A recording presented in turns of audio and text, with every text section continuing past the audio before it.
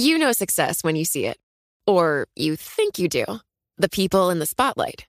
But what about those small business masterminds who succeed at making their money work harder? They do that by having a business bank account with QuickBooks Money, which now earns 5% annual percentage yield. Making your money work as hard as you do? That's how you business differently. Learn more about QuickBooks Money at quickbooks.com/5APY. Banking services provided by Green Dot Bank. Member FDIC. Only funds and envelopes earn APY. APY can change at any time. Collaborate for a greener future at the Bloomberg Green Festival, a groundbreaking celebration of the thinkers, doers, and innovators leading the way. From design and culture to technology, science, and entertainment. Hear from inspirational speakers and immerse yourself in climate solutions. July 10th through 13th in Seattle. Title sponsor, Amazon. Official airline, Alaska Airlines. Get 20% off using promo code radio20 at BloombergLive.com/Green Festival. This is Bloomberg Law with June Grasso from Bloomberg Radio. It's a kind of lawsuit you may not have heard of, and one that may seem almost counterintuitive. Suing a hospital or a doctor for saving your life. But lawsuits over wrongfully prolonging life are being recognized in courts today. A Montana jury awarded more than $400,000 in damages to the estate of a man who was resuscitated twice, despite the fact that he had a DNR, or Do Not Resuscitate order, in his file. Joining me is Thaddeus Pope, a professor at the Mitchell Hamlin School of Law. So tell us about these wrongful prolongation of life lawsuits and when they started to be recognized in the courts. Sure. So those sorts of lawsuits started decades ago, right? We first started having advance directives in the 1970s. And then after people started completing advance directives, it didn't take too long for cases to arise where doctors and hospitals did not honor or follow the instructions in those advance directives. But the cases that were brought during the 1980s and 1990s were almost uniformly unsuccessful because the courts were unwilling to recognize that there had actually been any harm, right? The doctors saved your life. They resuscitated you when your heart stopped, or they intubated you when you couldn't breathe. And therefore, it was difficult for the courts to grapple with the concept that the saving of your life is in fact a compensable injury, right? It's a harm. But more recently, and this is really only over the past, let's say, 5 years, you now have a string of lawsuits that have been successful. In the Montana case that was cited in the Boston Globe story this week, there was a $400,000 verdict. There was $1 million settlement in Southern California, $1 million settlement in Georgia, and other cases. And so there's really been a turn, both at the trial levels where verdicts are coming out, at the appellate levels where the appellate courts are saying, yes, this is a compensable legal injury. For decades, we've been telling people, and when I say we, I mean government agencies, nonprofits, have been encouraging people to do advanced care planning, right? They'd say, hey, June, hey, Thaddeus, do you have an advance directive? Have you talked with your family about your wishes? So you can make sure that if you lose capacity, you can get the treatment that you want and avoid the treatment that you don't want. And so since we've been making that promise so prominently, so repeatedly for so long, that now when that promise is breached, it does, I think, seem to the courts more logical, more palatable that that sort of breach of a promise should be compensable. In the Montana case, Rodney Knopfel had a DNR order in his file, a band on his wrist indicating he didn't want to be resuscitated, and yet the staff resuscitated him twice. What does that speak to? Is it just the hospital staff ignoring the wishes of the patient? That's a great question. So what we see, I think, are two different types of cases. In one type of case, the clinicians actually make a deliberate and intentional decision. They don't agree with the patient's choice, or they don't agree with the family's choice, and therefore they don't follow it. In the Montana case, it's not clear that that's what happened. It appears that it's more a case of negligence where either his wishes weren't recorded very carefully, or there was negligence in how the staff actually checked or ascertained what his wishes were. And since it was in his chart and he had the wristband and they had just talked to his wife, they had at least 3 separate sources of information to know that he didn't want to be resuscitated. And so therefore, to proceed in the face of all that contrary information seems at least negligent. Maybe it's beyond negligent. Maybe it's a higher level. Maybe it's reckless disregard. Maybe it was intentional. I don't know. But it was at least negligent. And the jury did find negligence in that case. In the other cases you mentioned, was it also negligence? Were the circumstances similar? So there's a case, and this went up to the Georgia Supreme Court, the Alessia versus Doctors Hospital case. And in that case, it seemed that it was more intentional. So the doctor in that case knew that the patient had an advance directive, that she did not want to be intubated. He knew that the agent, the healthcare agent appointed under the advance directive, had also instructed the same, but said, you know what, let's go ahead and intubate her anyway. So in that case, it appears that it wasn't a negligent failure to record the patient's preferences or a negligent failure to check the record, but it was an intentional decision to do something different, thinking, this was in the record, thinking, well, we can always undo it, right? If we intubate somebody and we put them on mechanical ventilation, we can always undo that later. So we'll just err on the side of doing that, and if we're wrong, we can undo it. And what the court said in that case was, yeah, but you still did something that you knew was contrary to the patient's preferences. And so even though it was for a short duration of time, as it was in Montana, right? Again, it was only a short duration of time, it's still a compensable injury. So some of these cases are just mere negligence, failure to check the chart, failure to check the wristband, failure to communicate from one clinician to another clinician, but some do appear to be intentional. Now, it seems as if in the cases we've been talking about, patients have done what they're supposed to do. They've filled out the advance directive. So what can be done to ensure that hospitals follow the wishes of the patients? It's worth noting, only around 30-35% of us actually have done advanced care planning and have completed advanced directives. That number is actually going way up because of COVID-19, but still most of us haven't done that. But for those who have done advanced directives, how do we make sure that they actually get followed? I think the first thing is always appoint an agent. Advanced directives in almost every state have 2 parts. There's the instructional part where you can tell us what treatments you want and what treatments you don't want. But then there's also the appointment of agent part. It used to be called the durable power of attorney for healthcare. That's probably the more important part because then you have an actual person who can show up and be your advocate and make sure that your wishes get followed. And you want to appoint somebody who can actually be a good advocate, somebody who you trust, somebody who knows your values and preferences, and somebody who will be available at the relevant time. And you probably want a backup in case your primary agent is not available. So that's probably the most important thing. And then the second thing I think is that these cases may already be accomplishing this, is there may be more training in healthcare systems to make sure that we are carefully documenting and communicating patient preferences about their end-of-life care. What is a do not resuscitate law? So do not resuscitate, this is another this unfortunate problem. Do not resuscitate or DNR order really only pertains to the situation where the patient's heart, or they stop breathing, or their heart, or they don't have a pulse, right? So it just means that it means that you're not going to do CPR to try to restore the patient's circulation or breathing. So that's it, right? A DNR order means we're not going to do CPR. So it's an order to not do one specific type of life-sustaining treatment. Unfortunately, and there's a lot of studies on this, those orders are over-interpreted.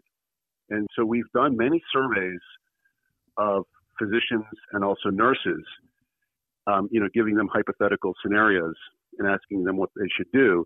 And unfortunately, many times a clinician seeing that a patient has a DNR order. And remember, it only means that you're not supposed to do CPR, but that patient would still receive all other sorts of life-sustaining treatment. But they would interpret it to mean that the patient is comfort measures only, right? They're not going to get any curative directed treatment or any other life-sustaining treatment. So they over-interpret the meaning of a DNR order. And so that is definitely a patient safety risk that also needs to be worked on. what is the exact law that we're talking about? So there's a lot of different laws. There's most states now have a POLST law. So in New York, it's called a MOLST, M-O-L-S-T, Medical Orders for Life-Sustaining Treatment. And so there's a separate statute in New York for this, and a separate statute in many states, or most states, for this. And the idea is an advance directive, which is the sort of document that was at issue in the Georgia case and in some of these other cases, is just your wishes, right? It's just a recording of your wishes. And the thought, maybe 20 years ago, was that we can better assure that your wishes are followed if we convert the advance directive into a medical order set. And the idea, and that's what a POLST is, Physician Orders for Life-Sustaining Treatment. And if it's a medical order set, it's a uniform form. It's a simpler form. It's a one-page form usually, and since it already is a set of medical orders, it's immediately actionable, right? So we don't need to look at your advance directive, figure out what you want, and then write orders to implement your wishes. The POLST already is a set of medical orders, so it's immediately actionable. And so and in fact, the evidence does show that if you're a seriously ill individual, it would be a really good idea to not only have an advance directive, but to also have a POLST, because that better assures that your wishes get followed, more than just having an advance directive by itself. So when you asked me a second ago, what are the things that patients can do to better assure that their end-of-life wishes get respected, for at least the seriously ill patient or seriously ill individuals, they should have not only an advance directive, but also a POLST. So this discussion seems to highlight the fact that this is a very confusing area of the law that I think most people don't know about. So should doctors be paid for having sessions with patients to explain this to them? Yes. So most patients, of course, that are older, their primary source of insurance is Medicare. And a few years ago, Medicare did change the physician schedule to allow payment for advanced care planning discussions. And the thought was that would be one way to incentivize doctors to sit down and talk with patients about their wishes, and ideally to, in fact, complete an advance directive, and also for the relevant patients to complete a POLST.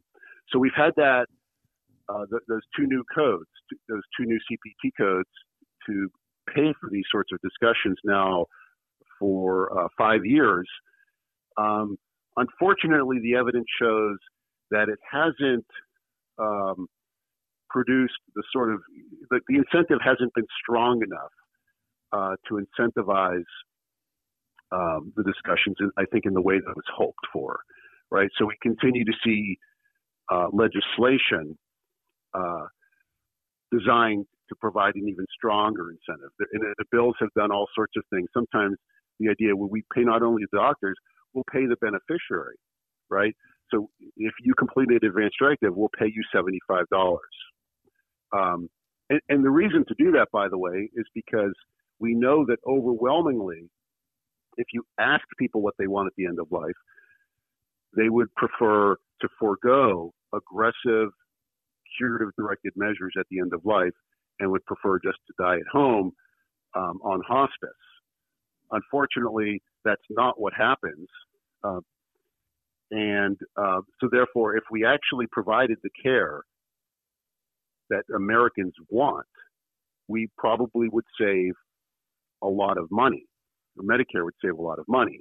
And therefore, if that incentive worked, and I don't know if it would, but if we pay people $75 to complete an advance directive, and they actually completed an advance directive, And they can complete it any way that they want, right? All we're asking people to do is tell us what you want, tell us what you don't want. It's your choice. But most people, in fact, would choose, for example, if they were permanently unconscious, to say, I wouldn't want to live like that, right? You don't need to continue to give me mechanical ventilation and artificial hydration if I'm permanently unconscious. So most people would decline a lot of care at the end of life that they would otherwise be getting if they didn't complete an advance directive. How important do you think it is that these lawsuits are being recognized? Well, I think it's very important that these cases, first of all, that these cases were brought.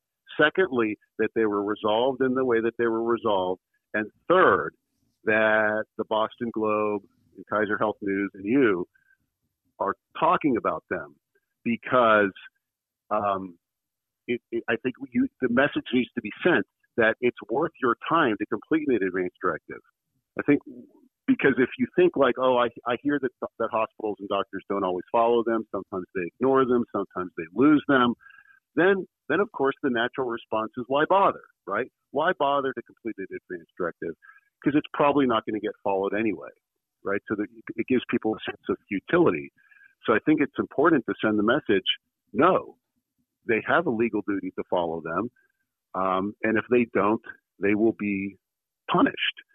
And so it is worth your time to complete an advance directive. Thanks for being on the Bloomberg Law Show.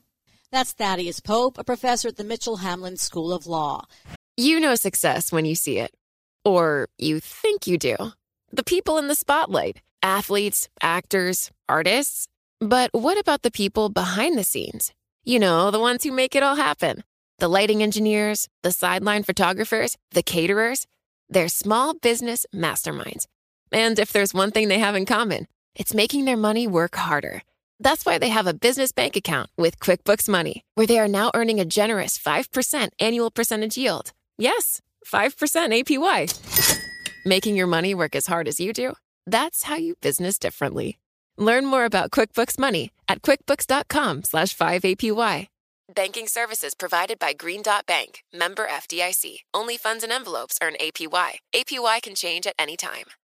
The countdown has begun. This May, 1,000 global leaders will gather in Doha for the Qatar Economic Forum powered by Bloomberg, held in conjunction with our official partners, the Qatar Ministry of Commerce and Industry and Media City Qatar, and premier sponsor QNB. Join heads of state, influential ministers, and leading CEOs to make new connections and gain unique insights. Learn more at QatarEconomicForum.com. The 13th Amendment is often described as the amendment that abolished slavery in this country, but there is a loophole that permits slavery as punishment for a crime. It's this loophole that more than a dozen human rights and social justice organizations want to get rid of. And last month, Democratic members of the House and Senate introduced a joint resolution aimed at striking that language from the Constitution. Joining me is Michelle Goodwin, a constitutional law professor at the University of California, Irvine. For those who don't know, tell us about the 13th Amendment, all parts of the 13th Amendment. So the 13th Amendment was originally proposed in order to end slavery entirely in the United States. This is after the Civil War has ended. The Emancipation Proclamation, which was a wartime measure, was coming to an end. Many people presume that the Emancipation Proclamation was what ended slavery. It wasn't. What Lincoln said is that if you join the Union, you may keep your slaves. But if you decide that you will not join the Union, then your slaves will be freed as of X date and time. And after the Civil War was over, there were states like Kentucky, which had agreed to join the Union, but also got to keep their slaves. And so the 13th Amendment was to do away with that altogether. But there were Southern senators who argued for something different. They wanted an amendment. And in fact, it was not only the ending of slavery, there were some senators that wanted something even more aggressive that said that all people are created equal, that spoke to human rights, basically based on what was coming out of France. But the pushback was twofold in Congress amongst senators. One, there were senators that said, well, equality for all would mean that women get to be equal and our wives get to presume that they're equal to their husbands. That can't fly. That could have just simply been a ruse, just because they didn't want blacks to be equal to whites, that they tossed in this would make women equal. But even more sinister and more strategic, and what we live with today, is the punishment clause. There were Southern senators who were slaveholding and came from slaveholding families that said, well, what we should actually have is a punishment clause in this, which says that you're free from slavery except if you have been convicted of a crime. It's a very short statement. It's nothing lengthy. It's nothing that's filled with paragraphs, but it's just that you remain enslaved if you've been convicted of a crime. And what's important is that every constitutional amendment must be ratified. And that means then that these senators went back to their states, and then the amendment goes state to state for ratification. Well, what the Southerners did was to fill up before the amendment came to their states and was signed off by their local legislatures. They filled their local state books with all sorts of crimes. So loitering crimes. In some states, it was a crime if you were black and you sold rice. Crime if you were black and you sold wheat. Crime if you were black and you stayed in town more than X number of days. Crime if you were black and a random white person could say your house looks unkempt. All manner of things that were just random and ridiculous that clearly, because they did not apply to whites, were intended to bring black people, freed black people, back into a condition of slavery. So what happened as a result of the ratification of the 13th Amendment?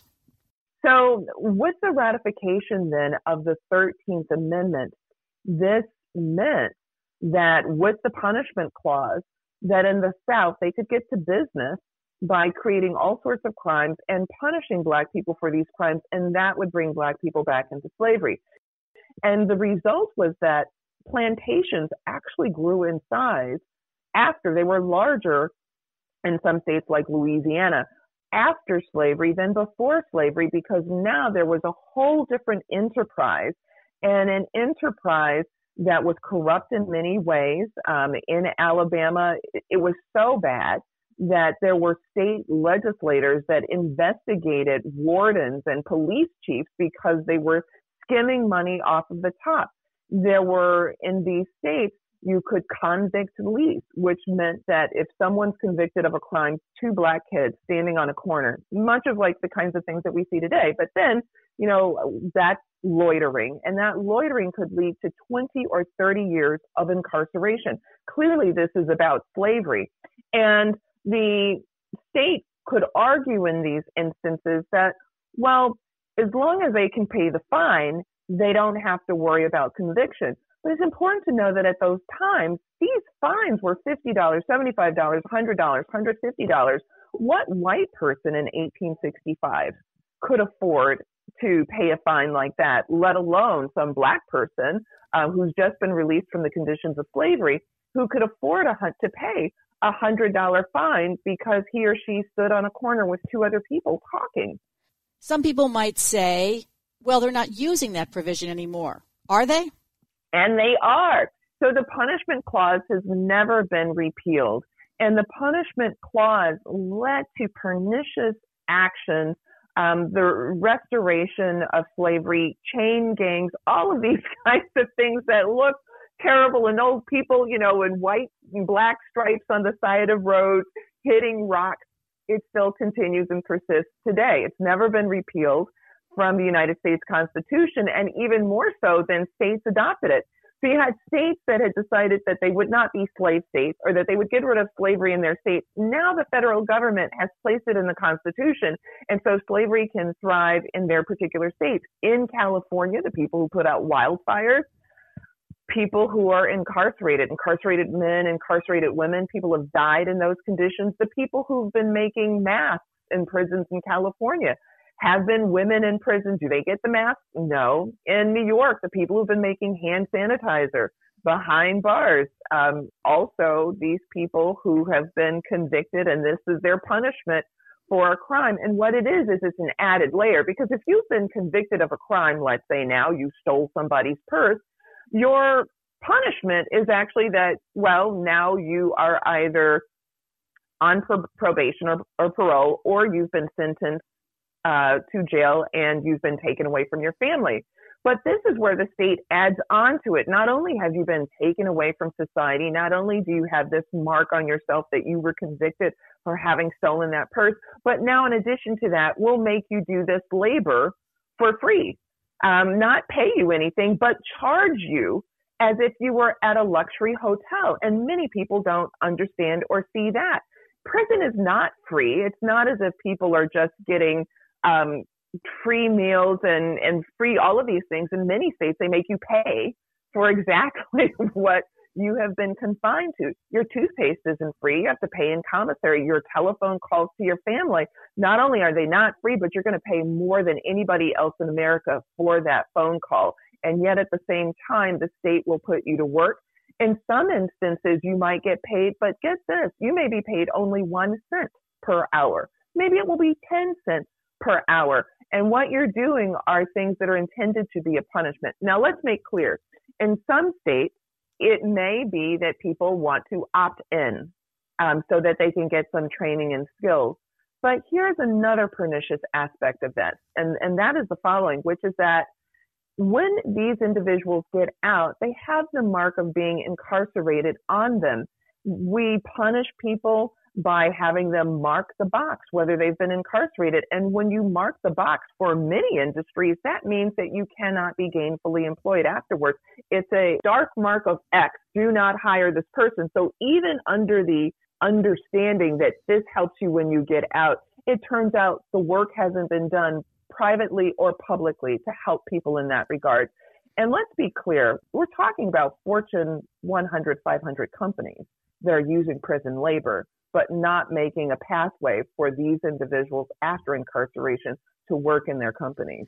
So tell us about Senator Merkley's resolution, what he's proposing. So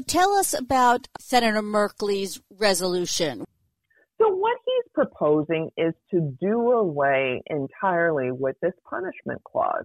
Let's remove this out of the vestiges of our history in the United States. We know it comes from spoiled fruit in our country. It comes from a place that was a rotten place in our country and continues to produce then spoiled fruit. And so he says, well, let's just get rid of the punishment clause. And from there, we can build anew. And that's a bright and fresh idea. There is a perfect opportunity in the wake of this to think in aggressive ways about mass incarceration and prison reform. And this is a terrific opportunity for us to do this, not only because the United States incarcerates more people than any other country in the world. We have 5% of the world's population and yet 25% of the world's incarcerated population. And it's not just men, it's women too. The United States incarcerates more women than any other country in the world. And the majority of these women happen to be mothers. And the studies that have been produced by sociologists and others are really just stunning. Children of incarcerated parents fare worse than children who've experienced a parent's death or divorce. And so the way in which we mass incarcerate, the harms that result from this harm not only the individuals who happen to be incarcerated, but also lasting impacts on their children and on their communities. And other studies have shown, including by the federal government and organizations that are on the left and the right, that incarceration fails America. The way in which we mass incarcerate simply does not produce the results that we want or that we need for our society. And it costs us a lot economically, but it also costs us in other ways. Would it require a constitutional amendment? Well, so this is a very good question. Ideally, there would be a constitutional amendment to get slavery out of our Constitution. And because this is in our Constitution, then legislation alone, in my opinion, is not sufficient. Legislation could go a long way. There are already states that are doing this, that are actually adopting those constitutional amendments, because for states that followed the federal guidance, one could say, on this in terms of what Congress did in 1865, and then states followed suit. There are states like Colorado that through referendum have now removed the punishment clause from their state constitution. Very recently, Utah and Nebraska did the same. And so we can look to the models of those three states and do this as well. So it could be done by federal constitutional amendment, or it could also be done by states taking this up. In some ways, you can see the state action is similar to marriage equality, where the states got busy with doing that before the Supreme Court ruled on the matter. But either way, this is an urgent issue for our time. Let's just suppose that a constitutional amendment was passed and that language was taken out. Would it still be effective in the 20 states that still have that language in their constitutions? In other words, would they also have to take it out in order for this really to have a nationwide effect? That's a great question. So if it is taken out of the Constitution because Congress has removed it, congressional law trumps state law. So that is why, in fact, we have the federalist system as we have, which is that which is ruled upon by Congress and that which is made into our United States Constitution serves as the platform for the country. And at that point, any language that continues in a state's constitution would essentially be null and void because of the action taken by the federal government and what is in the federal constitution. One might see similarly the very slow actions to repeal other either Jim Crow era or slavery era laws that existed in Southern constitutions or in Southern legislation, all null and void after congressional action or constitutional action, but nevertheless sometimes slow for removal because of symbolic action in Southern states to preserve, to in some ways, at least symbolically, preserve the status of separate but equal.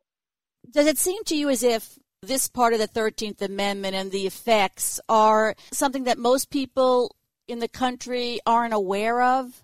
Most people are unaware of this legacy and how it has a significant role in how we police and understand policing, incarceration today. So if we were to take a step back and how this so cleverly joins together, right? One must understand that the Southern slave-holding senators understood what they were doing by saying, let's flip this into the Freedom Clause. So we're going to put an amendment together for the Constitution, but we're going to include this. This was not by happenstance. This was not by mistake. This was actually shrewd, very clever, intentional action on behalf of Southern legislators. And most Americans have no idea about it. Many law professors don't. Many law professors teach the 13th Amendment, only the first part of it, that it abolishes slavery, not paying any attention to what came next. But if you study anthropology, as I do, sociology, as I do, then you see all of what came after that, which was the reproduction, the reification of slavery in those states and the permissibility of it in other states that had abolished slavery or had never had it. And so most people do not know about it, but it flows from there. This is what we get with Jim Crow as well. If we were to think about slavery and just take one quick moment with that, the original police were slave patrol police. The very badges on which polices wear today is based on badges from the 17 and 1800s. They look exactly the same. So when we think about policing, when we think about mass incarceration, when we think about punishment, in this nation, it is racially connected. It is slave connected. And so when we fail to pay attention to the origins of the 13th Amendment, we miss an important part of our American history that helps us to explain and understand why incarceration has turned out to be the way that it is and how different it happens to be than in some of the nations that we call our peer nations. Here in the United States, it's been decidedly different because it's been racialized in a very different way, and that has continued. When we think about the 13th Amendment and removing this clause, that is when we actually get closer to this idea about racial justice in America. Thanks for being on the show. That's Professor Michelle Goodwin of the University of California, Irvine. And that's it for this edition of the Bloomberg Law Show. I'm June Grosso. Thanks so much for listening. Please tune into the show every weeknight at 10 p.m. Eastern, right here on Bloomberg Radio. And that's it for this edition of the Bloomberg Law Podcast. I'm June Grosso. Thanks so much for listening. And remember, you can always get the latest legal news on our Bloomberg Law Podcasts. You can find them on Apple Podcasts, Spotify, and wherever you get your favorite podcasts. And please listen to the Bloomberg Law Show every weeknight at 10 p.m. Eastern on Bloomberg Radio.